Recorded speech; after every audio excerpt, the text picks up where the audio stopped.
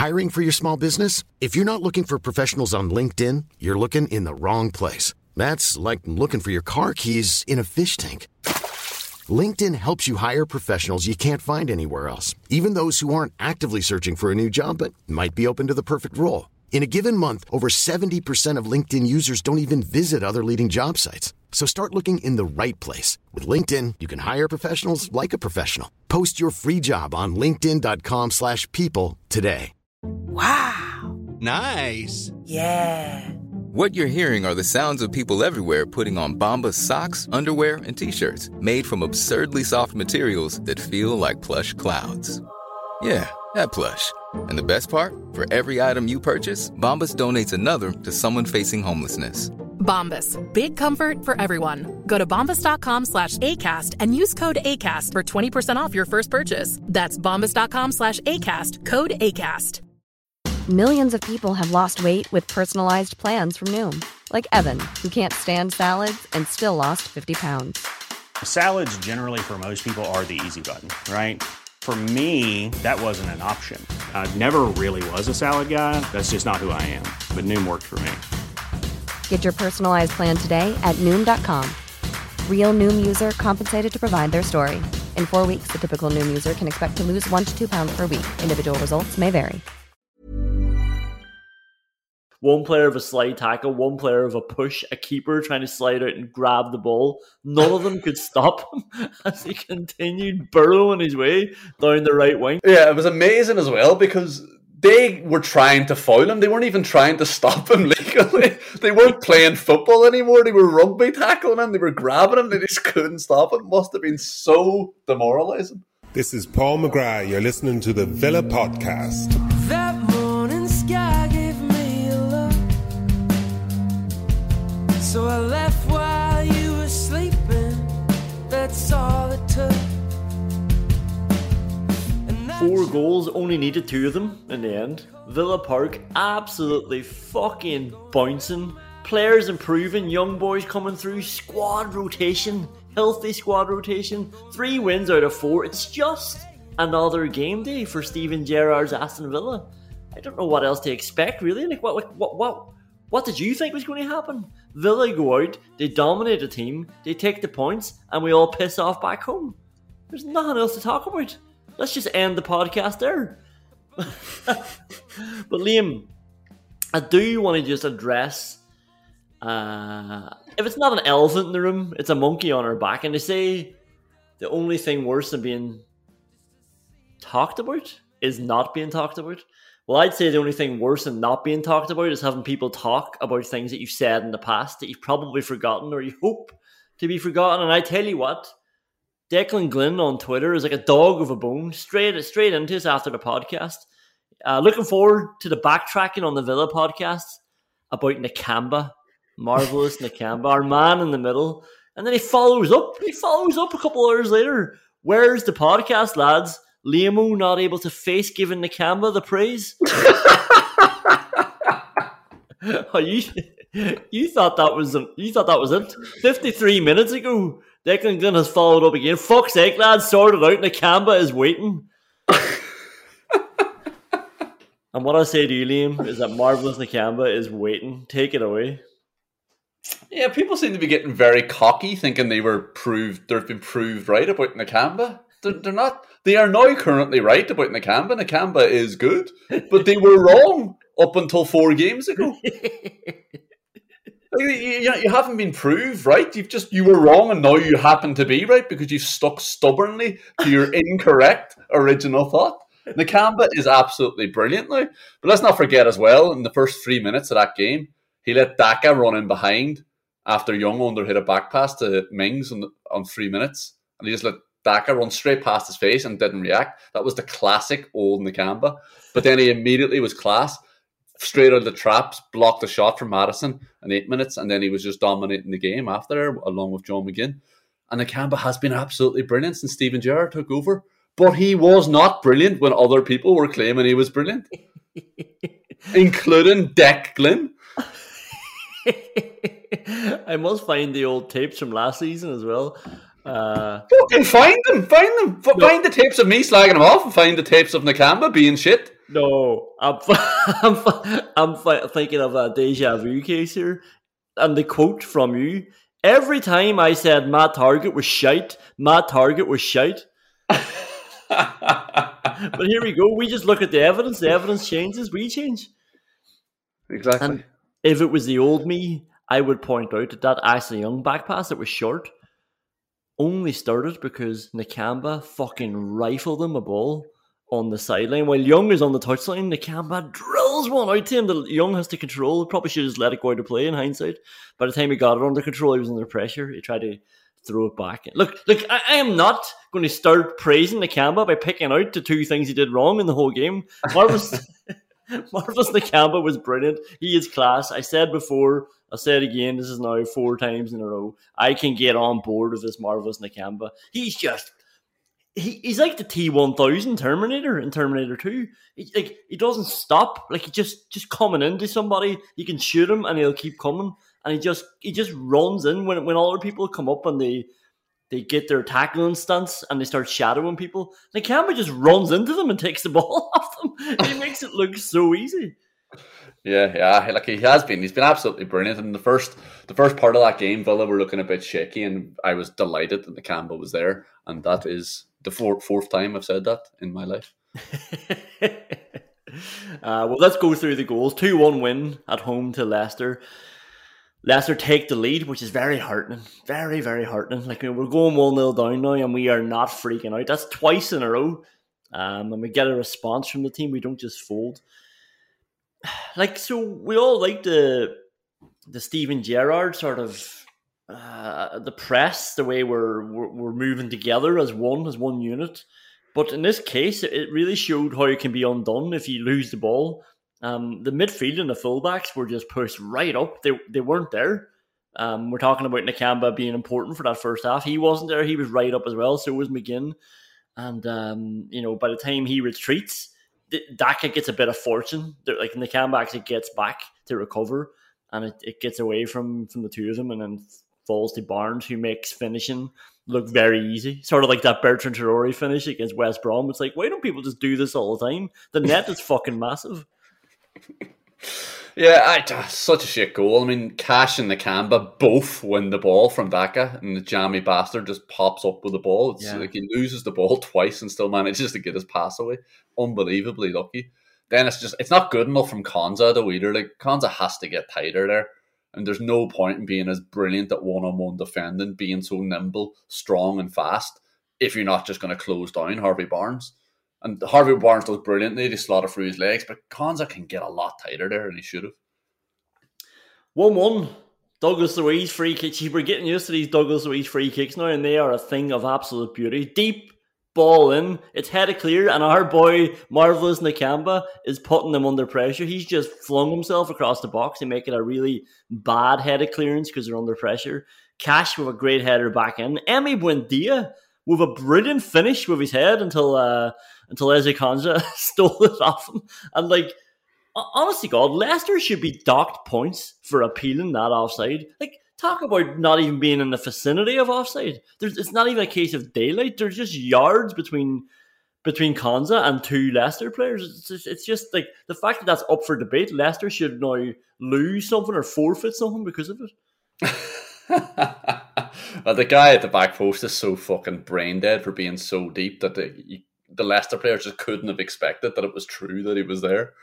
But yeah, you're right. The free kick's absolutely brilliant. The power and the trajectory on it. I actually think Evans does well to get something on it, but like it's not a good header. And then Cash, yes, Matty, fucking absolutely brilliant decision making. He knows he can't get any power on the header, and we have seen hundreds of morons just loop one under the keeper's hands from that area. Pathetic attempted header, and then it's brilliant from Buendia, and it's absolutely deadly from Konza. He doesn't miss from there.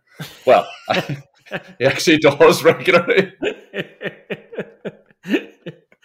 And do you know what? If Ezri Konza was dejected after that last-minute winner he thought he scored against Watford that time, the absolute screamer that we all thought he got until big Tyrone Mings' back got in the way and helped it on its way into the top corner, and Konza fell to the ground in the post-match interview when he learned that the goal wasn't his.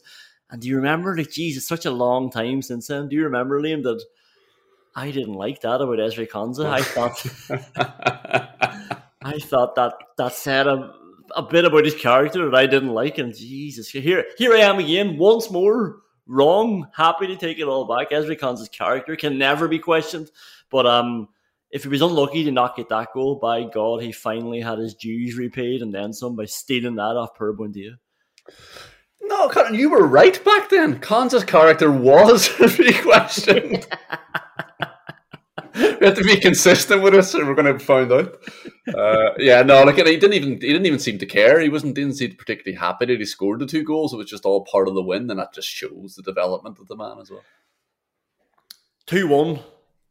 John McGinn, Ezri Konsa. What more do you want to know? Like that's the combination. That's it. John, and you know what? We spent so much time complaining about Villa trying that front post corner that they got success out of one time with big Courtney Howes in the team.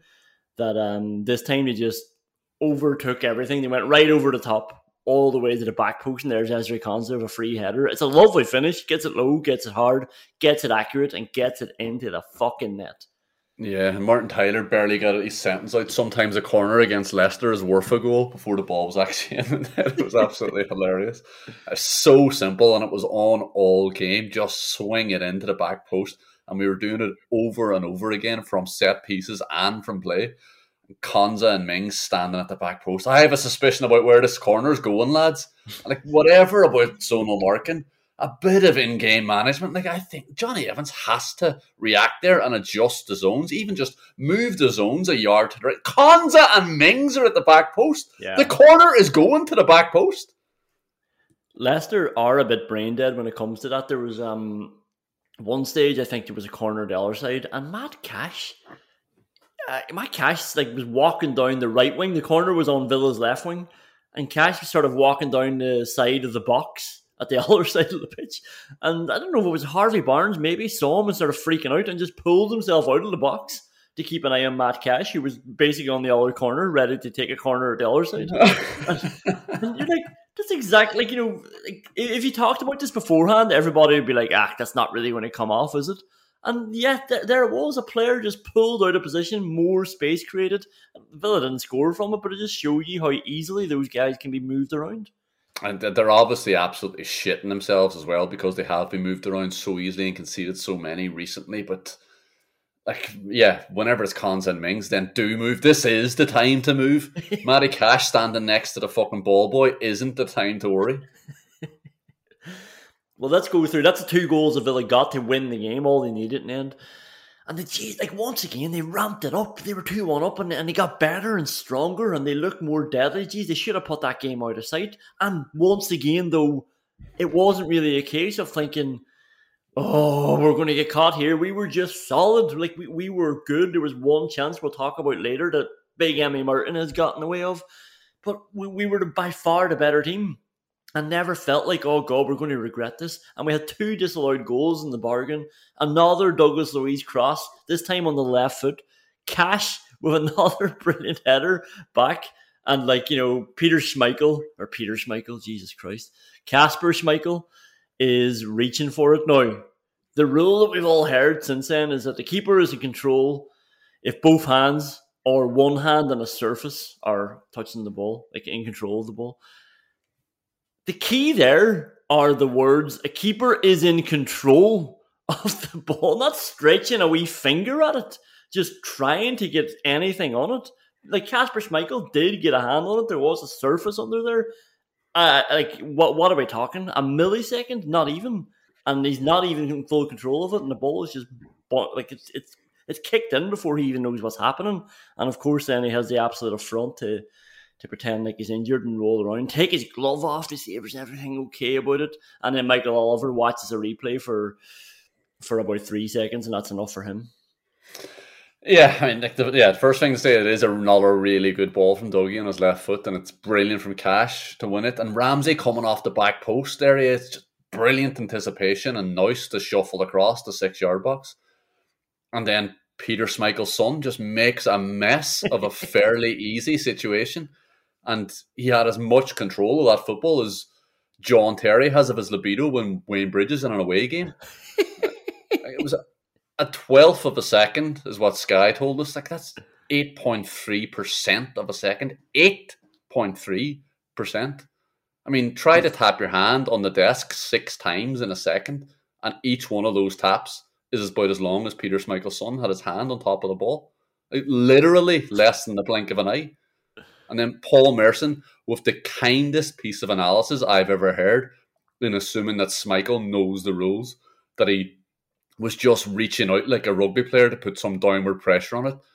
Peter Schmeichel's son went on live TV and said he wanted it disallowed because Ramsey did an owie and hurted his thumb. Like, fucking hell. Did he know the rule? He's a fucking brain-dead twat. He said it's an obvious foul. Like, it's just classic from him then coming out and doubling down. Like, doing it after defeat as well. Like, you know, piss. Like, the goal didn't even count. It didn't matter. Villa got 2 other goals. And it was the whole taking the glove off. It was him saying afterwards that his thumb is numb.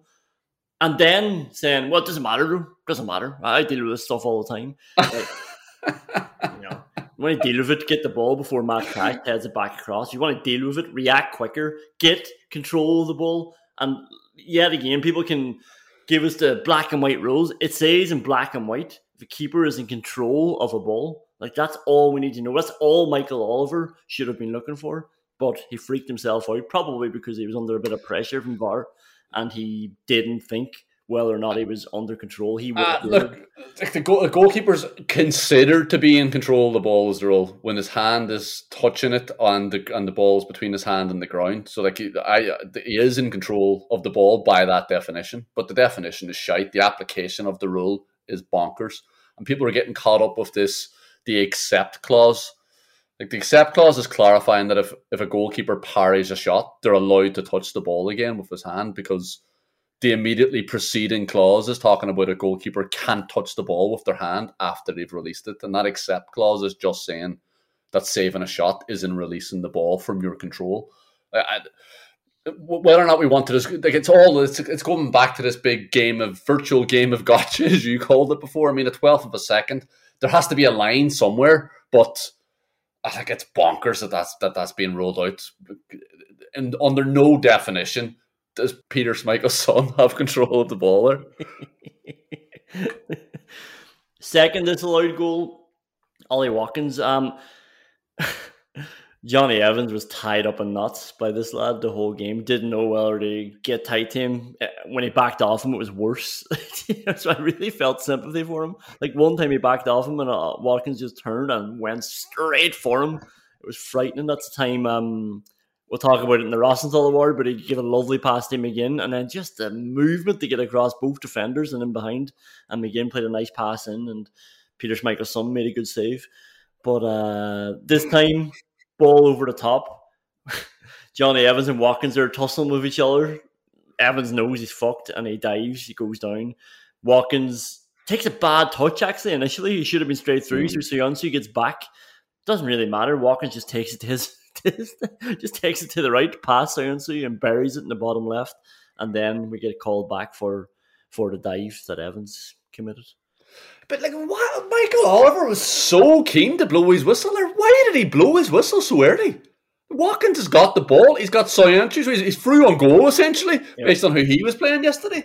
Watkins, just let him put the ball in the net, then look at it. Exactly. This is what you're supposed to be doing. Why was he so desperate to stop that? Was it because he knew it was going to be a goal? You've already disallowed a fucking perfectly good goal in the first half. Let's see what happens with this one, you prick. Yeah. Disallowed a perfectly good goal and then looked for another look for someone and another perfectly good goal that just sort of ruined the celebrations as well.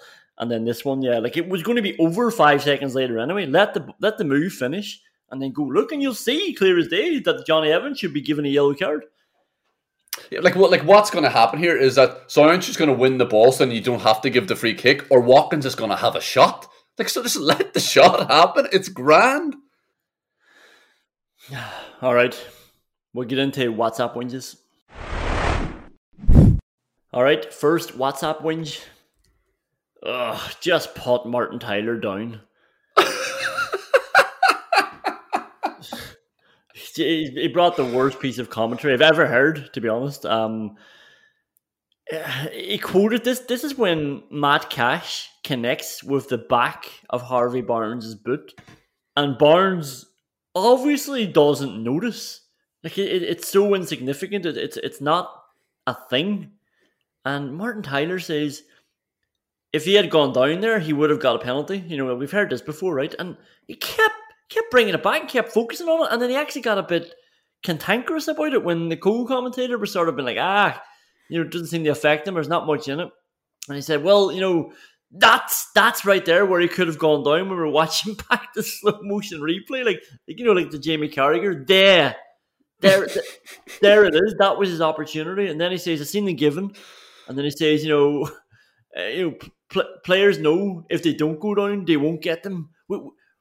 We shouldn't get into this sort of thing, but it is marginal, and now players will probably start going down a bit more. It's not a foul, so this is not a relevant talking point. It's not. It doesn't apply to what you're saying here. But he's and this is the main commentator. He isn't paid to give his opinions, but for a good minute he was focusing and arguing about Cash's boot connecting with Harvey Barnes' boot.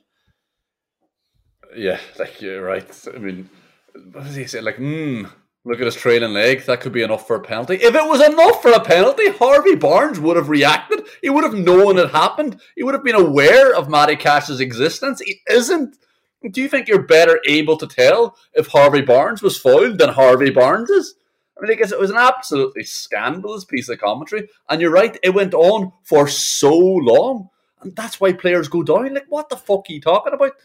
They don't get the penalty when they're not fouled, and they should only go down if they're made to go down by the opposition. What are you promoting here? I mean, Martin Tyler's been watching football since the 50s. He's watched football in the era where you'd get away with a knee-high tackle if you were looking at the ball as you did it. And now he wants to join in the big virtual game of gotcha where looking at the man is enough for a penalty to be given. Yeah, maybe putting him down is a bit extreme, but just want a bit more, expect a bit more from him. Second WhatsApp whinge. James Maddison doesn't want it. Do you know how I know? Do you know how every week I watch this boy come out in his 1990s gear? Do you remember those old hockey tops? The length was almost going down to your knees. Everything's baggy about James Maddison, and I feel like that comes across then in his performance. It's just lethargic. He's got the big baggy hockey length top. His basketball shorts there you go. His shorts are like basketball shorts. He's always got a pair of gloves on just to complete the perception that he's never going to run or compete for anything. I don't want to sound like one of those boys, but when you add it all together, when you add it with the socks up over the knees like he's a rollerblader, what's he trying to be here? Does he want to get goals and get assists and be a football player, or does he want to come out wearing a hockey top, basketball shorts, and rollerblade socks? Well, James Maddison has never convinced me as a footballer. Maybe that's why. Yeah. I've just always thought he was the definition of a purple patch player, and he's 25 now. I mean, you can't be getting away with being a patchy 25-year-old if you want to be taken seriously. And he needs to be careful, but he is drifting. He's too tall for the player he wants to be as well. I've got news for him on that front. He's taking up too much space. He's not nimble enough. Do you know what? I was actually shocked when Vardy came on, and it was like, hang on, they got Daka, Vardy, and now Maddison, because it just feels like you're carrying Maddison. I don't know what he offers apart from a few nice touches sometimes in the number 10 position, but I don't think he's offering enough to be just putting up with that. He has a nice shot of his left foot, and then we're going to talk about this for the next 2 weeks, and we're going to see replays of it for the next 3 weeks, and see him, hold his face at how close it was. Hold his face with his gloves, by the way. But I'm not going to be that sort of person.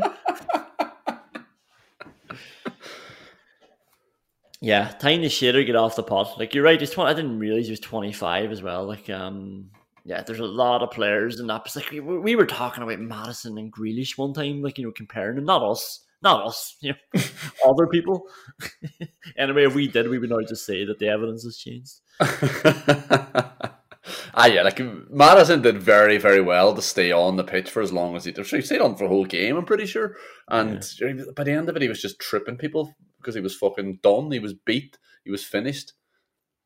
Yeah, like tripping Carney Chukwuemeka. Like, there's a passing of the baton moment. Like, get out of the way. Like, there are players who are 7 years younger than you with more promise, and you're just taking up space for them now. I mean, he bustled past them so easily, and the kick was so pathetic. You'd love to see those. How could you punish that more? Because that is just so blatant. That's not just a yellow card foul. That's worse than that. There is you cannot pretend for a second you're trying to do anything else other than stop the game of football that everyone else is playing. And you know what? I was going to say there should be a black card like they have in GA for cynical fouls, but no, I don't even want it for cynical fouls. I want a black card, a sin bin type punishment, and this player can't come back onto the pitch, but you can bring on a sub, but just for challenges like that are so pathetic that they're asking to be put out of their misery. So it's like, oh, get off. If you're going to do that, get off. Yeah. The rest of us are playing football. The adults are playing football here. Yeah, and it wasn't even that dangerous. Villa had 3 players. Leicester had 4 defenders back. And James Maddison was beside Carney Chukwuemeka, so it was a 5-on-3 in Leicester's favour. And he just decides to do that because he's lost it. Last WhatsApp whinge, Leicester inspired again. Shows you it was a good day for Aston Villa. Why the fuck can't Brendan Rodgers still not clap properly? Fuck you talking about? Tell me you've noticed. I've been keeping an eye on this boy since Liverpool. Like, remember when everybody noticed he got his teeth done and he got into shape, and obviously the portrait in his living room started making people go to look for these things about his ego or his self-perception anyway. But ever since I've seen him go down to the cup and he holds his left hand stationary, his little arms are always bent just at a perfect angle, and he is smacking his right hand off his left hand, little tiny taps like Peter Schmeichel's son tap on the ball.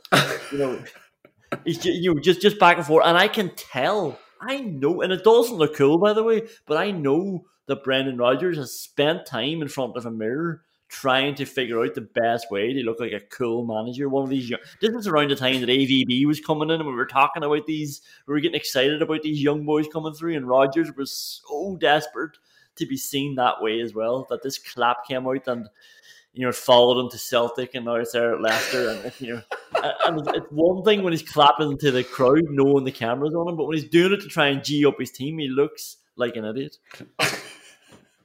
As annoying as I'm sure you find that clap, it must be the least annoying thing about the man. I mean, I just can't tolerate him.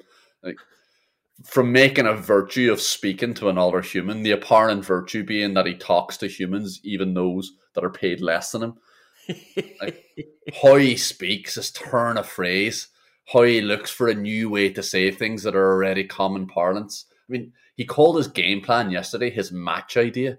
Like, fuck off.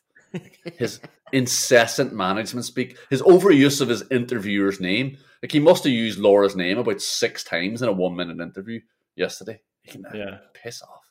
Yeah, like everything about him is he's trying too hard. Like, this is the thing about cool people. Cool people don't need to try to be cool.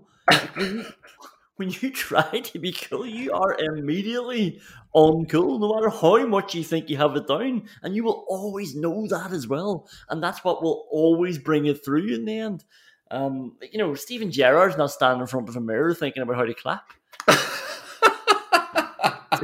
Steven Gerrard's not getting his teeth done because he's getting more and more famous as a manager. Like, I don't know, maybe that's harsh to pull that up. But when you add it all together, it amounts to something. And Steven Gerrard, I am sure, can clap properly. Anyway, enough of that. We're going to get into handing out some awards after this.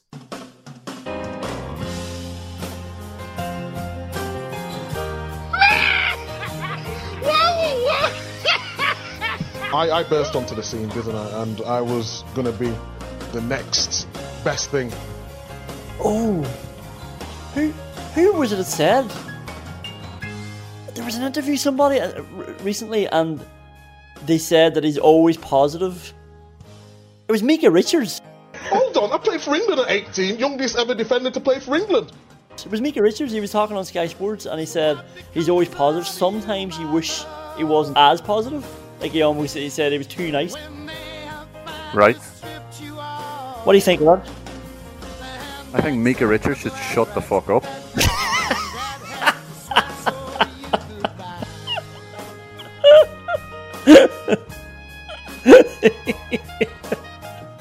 What the fuck has Micah Richards ever done for Aston Villa?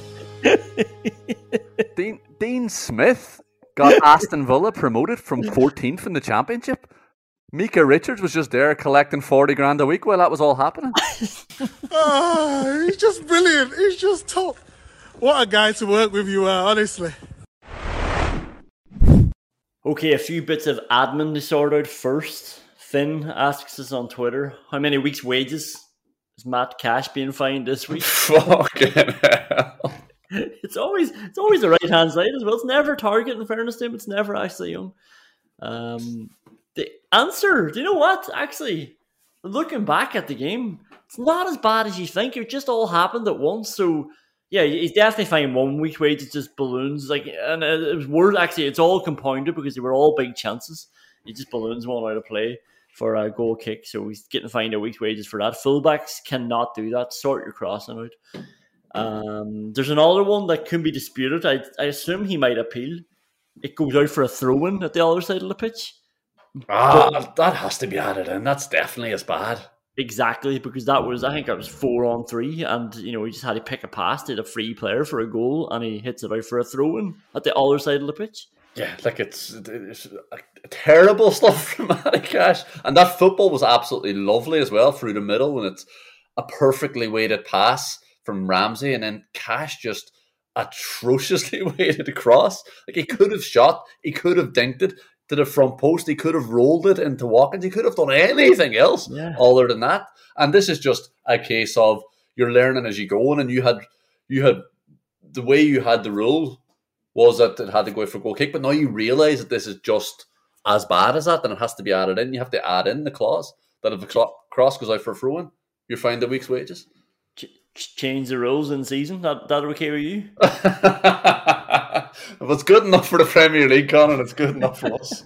Okay, 2 weeks' wages for Matt Cash so far. Only one more, to be honest. See, yet again, you're right. Like there was so much good football like that ended up with Matt Cash. Cash had a good game. We'll go through some of the chances that he's involved in after this.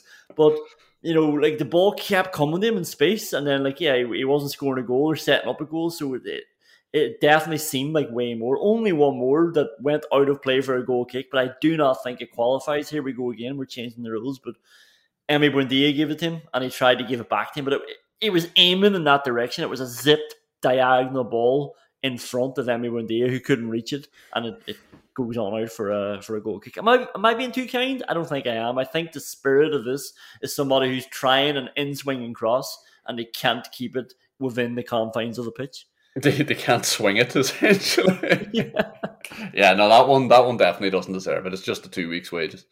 Just the 2 weeks' wages for Matt Cash. Unlucky son. The Ronnie Rosenthal Award starts with a Leicester player. Dewsbury Hall must have a horn on the crown of his head. Ball comes into him. He ducks. He did like what Matt Target did when the ball was coming towards him against Man City. He ducks to try and get out of the way. It hits off what I can only imagine is a horn on the crown of his head, and it goes up and away and out of play harmlessly over the bar. And then from an Aston Villa point of view, Matt Cash, he's going to feature a lot here, but this is the second time Ramsey puts him through, and he takes his time, and it's just a tame shot. Like it's just not a good enough shot. He takes a touch and everything. Like I don't know if he needed to take a shot, but it didn't close his angle that much. I'm surprised it didn't get blocked, and he still just rolls it into Schmeichel anyway. Yeah, it was terrible. It was the touch was absolutely pointless. It is again lovely football. It was very, very similar to the cross we just described there, and it finishes off with Ramsey rolling it out to him, and the touch is just so pointless. Just put it across the goalkeeper, and then the shot is terrible. I think it does close down his angle a little bit. He has to run around the ball a little bit, but it's just shite. Just put the ball in the net. Yeah. Matt Cash, next nomination. From Ashley Young cross, nice Ashley Young cross. That's how to do it. Gets it all the way over to defense and finds a player. And Cash tries to control it with his testicles. It gets away from him just a little bit, so he's reaching and it gets blocked in because it's just like it. The time like with all those people in the box, he can't afford to have a bad touch. It gets away from him, and then I was going to add in Ollie Watkins, then choosing to not pass to Matt Cash, who has the balls to complain to Ollie Watkins for not passing it to him. I don't know if you remember this. Watkins is coming across the box. Cash is free on the right again. But I loved afterwards, Watkins was on the ground after a shot, and he was screaming, "No way, no way." Matt Cash. Yeah, and it's the lead up to that. It's absolutely brilliant little piece of interchange from Watkins and Ramsey again, actually.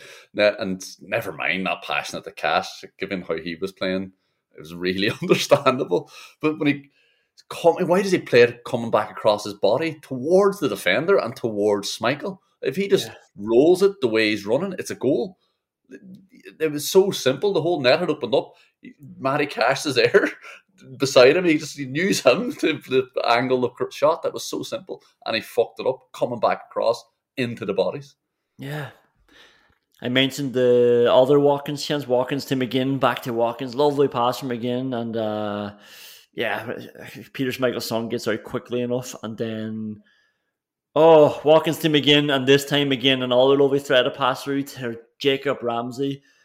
Bobbles up for him. And he doesn't do what John McGinn did. John McGinn probably expected it more because it was coming from El Ghazi.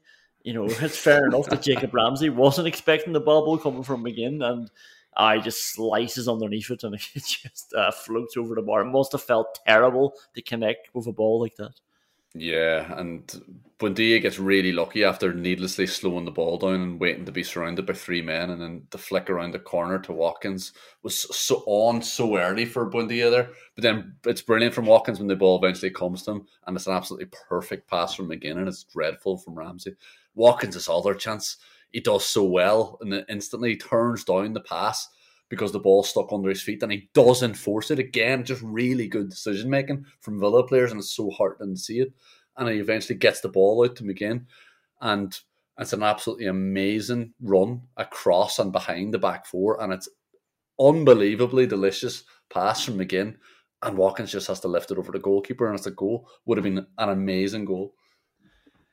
And then the only other nomination I have for this is Harvey Barnes' header dropping into the net. Like we see this every week. This header going in, no chance for the goalkeeper. But this is the thing about Emi Martinez. Like he just seems to be able to shift his body quicker than others. I think I said before that it is like he's plugged into the matrix, and things that you and I think are the limitations of human movement. They don't exist in Emi Martinez's playing, and he doesn't think about defending his net in 2D like mere mortals. Like, it's just, he makes it look simple. He just dives backwards and gets underneath it and bats it up into the air. He's a 3D player. He doesn't have to try and block out that 2D line across his net, that wall. He can just get the ball half a second later. It's fine. Yeah, and he had one earlier in the year, and I talked about how often you see those going in from that same camera angle, and they're so common that even though we have Emi Martinez, even though I know he has the footwork of a ballerina and the leap of a gymnast and the frame of a heavyweight boxer, even though I've seen him save that exact shot, I'm so conditioned to them floating in. I was raging when I saw it come off his head. I had just resigned myself to the goal. And then by the time Martinez saves it, it looks so simple. Yeah, it's insane. It doesn't even look like a good save anymore, but it's an incredible save. Yeah, once again, he's like a victim of his own footwork because he's exactly footwork and his agility and the way he dives around the place. Like, it makes everything look so easy, but it's fucking amazing. Anybody else to pull that save off, honestly, absolutely brilliant. I was going to say we'd be talking about it for weeks, but we would be talking about this anyway for weeks because yet again, I mean, Martinez proves his worth. I think the winner here just has to be combined Cash and Watkins for all the chances. Cash has to get it for one of his. He had so many, but in any other week he would. But Ramsey's is so glaring. I mean, Ramsey is in the middle of the box. And you know I love JJ Cannon, but Jesus Christ, he has to score that. What do you think of him in the number 10? Like just a lovely, tidy player. He took a big goal kick down from Emi Martinez as well. Like just a couple of really lovely touches in there. I thought again he gassed out a bit, but before that he was absolutely brilliant. Yeah, I mean, he did some lovely things. He's so neat with his passing and so aggressive with his running. It's such a beautiful combination. And I think he was a bit unfortunate because I think he was at his best when Villa were at their worst. And he was playing on his own a bit in the first half. And he was playing the ball to Cash far too often. But when he is playing in that advanced position, I wouldn't mind seeing him take a few more risks. But he's just so neat and tidy that it's not exactly what he wants to do every time he has the ball. But he's an absolutely brilliant player, and he's going to be an elite footballer. I was at my best when Villa were at their worst. That's like the Alan Hutton gravestone motto. And we really appreciate it, Alan, by the way. I'll never forget it. New award, thanks to Liam Doherty. The Emi Martinez, is Ronaldo not hitting it? Shithousery award. I got 3 nominations here, actually. One of them's pure physical, one of them's physical / mental, and then one of them's just pure mental. So we'll start off. Matty Cash, just his physical shithousery, like literal shithousery. I think, I haven't added it all up yet, but I'd say it's close to a total of 11 minutes that he spent sliding along the turf, mincing balls. Yeah, and he absolutely loves it as well. And it was a really difficult afternoon for him yesterday because Harvey Barnes is so good. And he was really, really good in the first half. But Matty Cash absolutely loves that. I mean, there was one in the first half, apart from all his mincing, where he went sliding in to block across. And Harvey Barnes does brilliant to shift it onto his left foot. That was amazing. But before he gets it it's onto his right foot, Cash is up. He's slid in to block a shot. And he's standing blocking him again. Absolutely incredible. The only thing that was wrong with him was his final touch. But he was so aggressive at going forward. And it was so important as an outlet, given we were playing with 2 number 10s. And it's incredible how aggressively he was defending with the energy he was putting in and getting up. We've gone through it there. He was our most dangerous player, and he was also amazing in defence. Second nomination for the Shithousery Award, John McGinn. He gets blown up for the foul, pretty harsh foul, and then he slide tackles, and then he drives past Ayunsu. He just keeps going down the right, slide tackles after he's conceded the foul. Gets the ball again, drives past Ayunsu, who tries to push him over, and he keeps going. Meanwhile, Peter Schmeichel's son can't barely see this, so he legs it out from the back because he can't stand it. He can't let it happen, and he tries to slide in and take it off, and McGinn beats him too. It's fucking amazing. Like, that's the combined physical and mental shithousery nomination. The best mental bit about that was how he just then rolled the ball across the line. Just to emphasise the fact that he was just indeed taking the piss, and he knew well that he wasn't allowed to score. Doesn't even shoot at the end of it. And then the last nomination is just Mr. Ashley Young. Yet again, we mentioned it about the Man City game, just the way he's bringing war, and he gets into this state of mind, and I fucking love it. Like, just straight over to Dewsbury Hall, stop your fucking dive. And some people might say ironic, but I say no. This is Ashley Young putting a marker down. James Maddison on Carney Chukwuemeka right around him like a Barcelona player in their prime. Fuck off. Don't even try that again. Calling it to the referee. And he knows at this stage, all these little minutes now that we're going to eat up is going to be so valuable. He's just an experienced pro. And yeah, like that stuff is good for managing a game, but I think it's good for setting the tone for the rest of the boys. Absolutely. It's amazing. It's so good from old man Young. And before the game, or was it in the middle of the week, where Steven Gerrard was saying he wants it to be a memory for them, talking about the opposition. They come to Villa Park and they know they're going to face a really tough game. And Ashley Young is bringing that. He's making sure that they know they're in a game physically and mentally. He's letting the opposition know that they're not here to dick around. They're not soft. And they were a bit soft under Dean Smith. They played slower. It was a different setup, but this is completely different, and Ashley Young is great to lead the change. I'm going to give this award to John McGinn. It was just special. Like it was hilarious. It must have been so frustrating, especially when 3 different players, one player of a slide tackle, one player of a push, a keeper trying to slide out and grab the ball. None of them could stop him as he continued burrowing his way down the right wing and then across the end line. It was brilliant stuff. Yeah, it was amazing as well because they were trying to foul him. They weren't even trying to stop him legally. They weren't playing football anymore. They were rugby tackling him. They were grabbing him. They just couldn't stop him. It must have been so demoralising.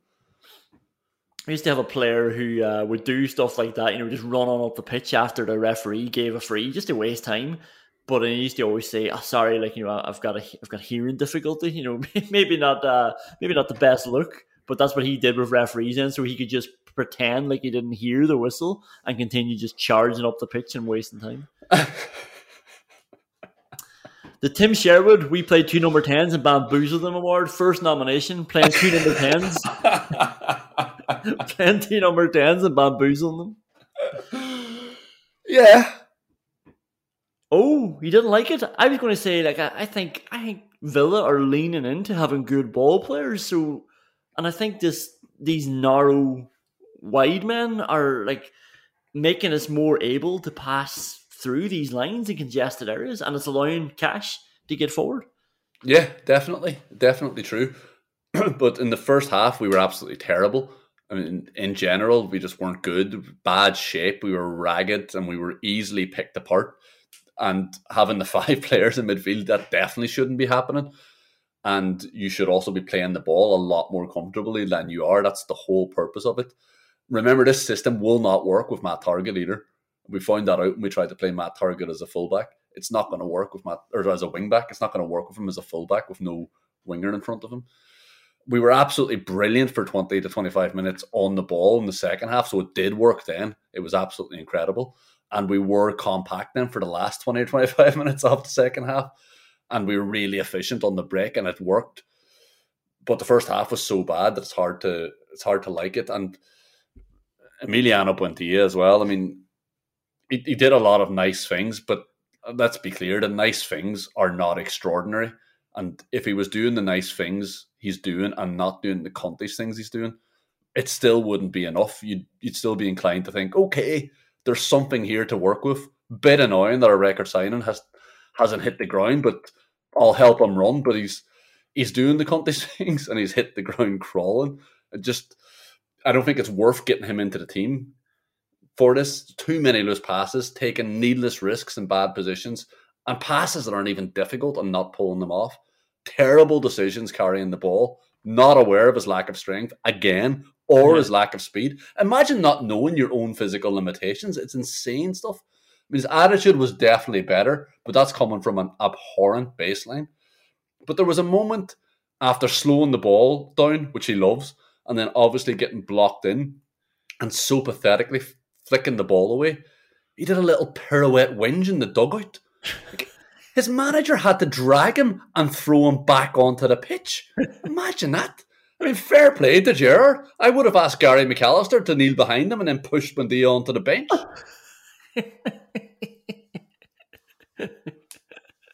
I missed that completely. Oh, so I didn't miss it. Yeah, okay, so, well, you're shitting over the 2 number 10s nomination. Let's see what the next nomination has to hold.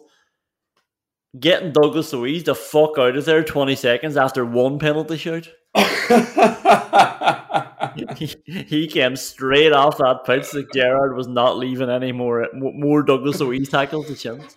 Yeah, no, that was definitely a good shot, and Douglas Luiz had to come off when he came off for a number of reasons.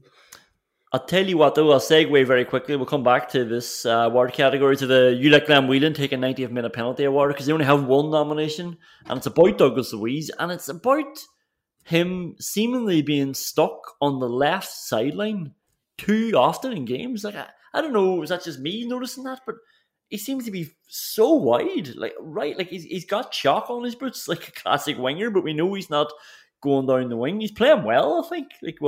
The second half of the Man City game, and thought he was good against Leicester, but he just seems to be literally peripheral, and I would just like to bring him in a bit more and leave a bit of space for Young. Yeah, and he's creating space well when we need him to be on the wing, and it's definitely useful to have him there. But he's not reacting to that. Then he's not moving back into a decent position to get on the ball again. There's no second movement from him. But he has been. He was brilliant in the second half against Man City, and he was very good again yesterday, despite that propensity to stand on the wing. Last nomination for the Tim Sherwood. We played 2 number 10s and bamboozled them award, although it will take some doing to beat getting Douglas Luiz out of there straight away. Is getting Twanzebe on. Maybe it's obvious, but just switching to a 5-3-2. But do you know what was good about that?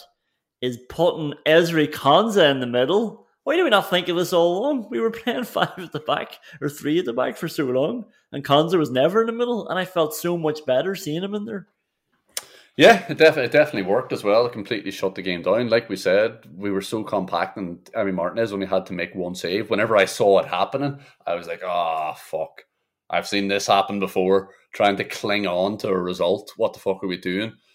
But we had complete control of the game from a defensive setup, and it was absolutely fine. And Konsa is a much more obvious choice to play in the middle of 3.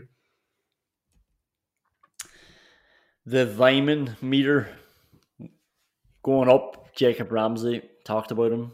Going up, Matt Cash, talked about him. Going up, John McGinn, obviously. Going up, Marvis Nakamba. Most of them are going up. Going up, Tyrone Mings. He might have won the Peter Enkelman What the Fuck Award yet again for his lovely chested assist for Daka. Ball going over the top, and he just caresses it into Daka's path. He was a bad shot, but we'll let him away from it with it because I thought he was towering, commanding, strong again. Yeah, but the subtlety in those pectoral muscles was just incredible to bring the ball down like that. The ball's coming over your shoulder, to bring it down your chest is a really difficult skill, and he just puts it on a plate for Daka, who has one of the worst shots I have ever seen, by the way. So grim. It was a depressing shot. Yeah, but no, Tyrone Mings is definitely gone up. He was brilliant again, as he has been since the change in manager. Going up, the Holt end. The goalkeeper's a wanker. The goalkeeper's a wanker. And talk about relentless and committed to taking the piss out of Peter Schmeichel's son. Even if his goal kicks were being headed by a Villa defender, he got ironically cheered for being shit. The commitment was absolutely magical, wasn't it? It was unbelievable. He couldn't be involved in the game in any way without being ironically cheered. Tyrone Mings elbowed him in the face, and he got ironically cheered for not complaining for a penalty. Oh god. Yeah, anyway, a good day. Let's do some questions we can't answer but probably will. It's funny, I'm looking at this now, I'm like, do we even have the heart to talk about Jose Mourinho again? There's your question we can't answer but probably will. Is there any point in talking about Jose Mourinho again? Let me read out his quote after Roma lost 3-0 to Inter. He refused to answer questions in the press conference. He said, your job is a lot easier than ours, which is why we earn a lot more than you. Wouldn't take any more questions, and he just finished off by saying, Inter are better than us, of course. We've heard all this before. They're objectively a better team. This became an extremely difficult match tonight because of absentees. Heard all this before. They finished 29 points above us last season. We had 3 big chances, 2 of which came at 0-0. So one of those players is going to get their life tortured now for the next 3 seasons, or no, 1.5 seasons until he's gone. This is just a man where I don't know where else to go with it. I don't know how lower he can go. That's a bad quote as it is. But then when you think that Jose Mourinho sells himself to Paddy Power and he works in Talk Sport and he works for the Sun, he is getting paid the same way those journalists are getting paid for doing the same job, believe it or not, as much as he doesn't want to believe it. Yeah, Jose Mourinho would blame his players if he was caught cheating on his wife. The real funny thing about Mourinho's career now is that he should be loving it. This is where it all began. His career now has to be about overachieving with underdogs. And this is how he made his reputation. This is how he became revered. making players play above themselves. I mean, he wasn't running around telling the press that Porto were shit. Yeah. He was inspiring them and convincing them that they could be something better than the sum of their parts. He wasn't going into the 2010 Champions League semi-final saying, we can't compete against Xavi and Iniesta and Messi. He was too busy trying to convince Samuel Eto'o to play as a second left-back. It's such a perfect example to make. Like, what would Jose Mourinho of today be like managing that Inter team right now? And I'm not taking away from the amazing job that he did there to win the treble, but Jose Mourinho would already be out the door. He would be blue in the face telling everybody how shit they are and how they can't win and how they should have no expectation. And he'd be complaining about not getting enough money, even though Roma gave him loads of money. He just lost himself. And to be honest, ever since the Real Madrid job, he hasn't seemed to be the same. He got a really good team together at Chelsea and won the league one more time, and that was it. Yeah, he went back as a hero and won the league in the second attempt after allowing Leicester to win the league the year before and bottling it and convincing it and telling everyone that Chelsea were small horses who couldn't run yet. Instead of just going and winning that fucking league, which was begging to be won. Yeah. And then after that, what did he do? Man United. He did well to win the League Cup, but let's not fucking kid ourselves about that Europa League. You'd look at the teams that he beat in that. I think it was Anderlecht, Saint Etienne, Celta Vigo, and they all outplayed them as well. And then they beat an Ajax under-23 side in the final. Well, and he also won that by completely tanking any other hope of any other competition. Like that, the rest of that season, he gave up on the league and they just plummeted down, and that was the only avenue through which they were going to get into the Champions League. He went all in on that Europa League, and well done, he got it. Last one. Man United are never going to get away from McFred, are they? A new regime, and the same two in the middle, and one of them scoring screamers, but they're still being linked to John McGinn. I saw somebody saying the other day, he is a Scotsman we should have at the heart of our midfield. I'd say you do not have enough money. John McGinn was absolutely immense yesterday. I think it was actually probably his best game for Aston Villa. He was incredible. He had everything you'd want, the aggression and the drive, and then the absolute immaculate ball playing that John McGinn has far too often let himself down with in the last couple of months. I actually don't think there are that many problems of Scott McTominay and Fred playing a centre midfield in maybe like 30 of the games that Man United would play. Like, they're not elite, but they're better than most. And they have brilliant attitudes, and they have a manager now. And this is the first manager that Scott McTominay has had in his career. So let's see how it works out for him. And we've seen the benefit of having a manager, of that manager filling the team with confidence. We've seen how brilliant Dougie and McGinn were when we were flying under Smith for the first few months of last season. Like, when a team has been injected with confidence and a game plan that gets the best out of his players, instead of just Tyrone Mings playing long balls up to Watkins, tireless runs, we saw that McGinn could play football, and we're seeing it again now in the first two games and in the last two second halves. When your players are clear in their roles, when they trust you, and when you've asked them to do stuff that makes sense, they're better. And you can be guaranteed that McTominay and Fred didn't know what they were supposed to be doing, didn't trust Solskjaer, and what Solskjaer was telling them made as much sense as a knitted condom.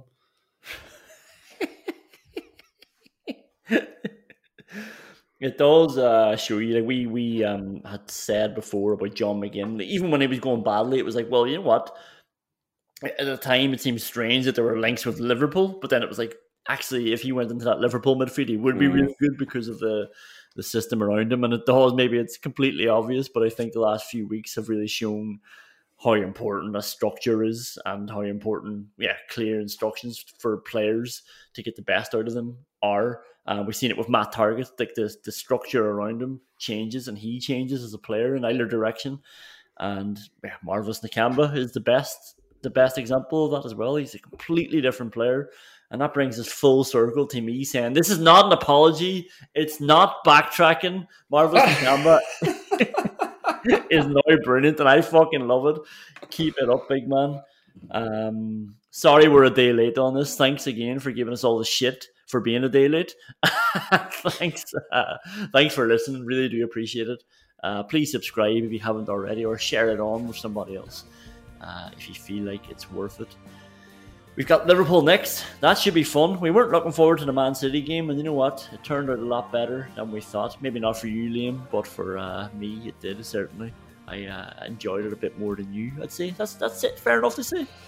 Oh, that's fair enough to say, yeah, without a doubt. And I am absolutely terrified about the next game. Yeah. Well, join us at the weekend. That should be a bit of fun. We'll chat to you then. All the best. That wind is calling my name, and I won't wait, or I'll never get on.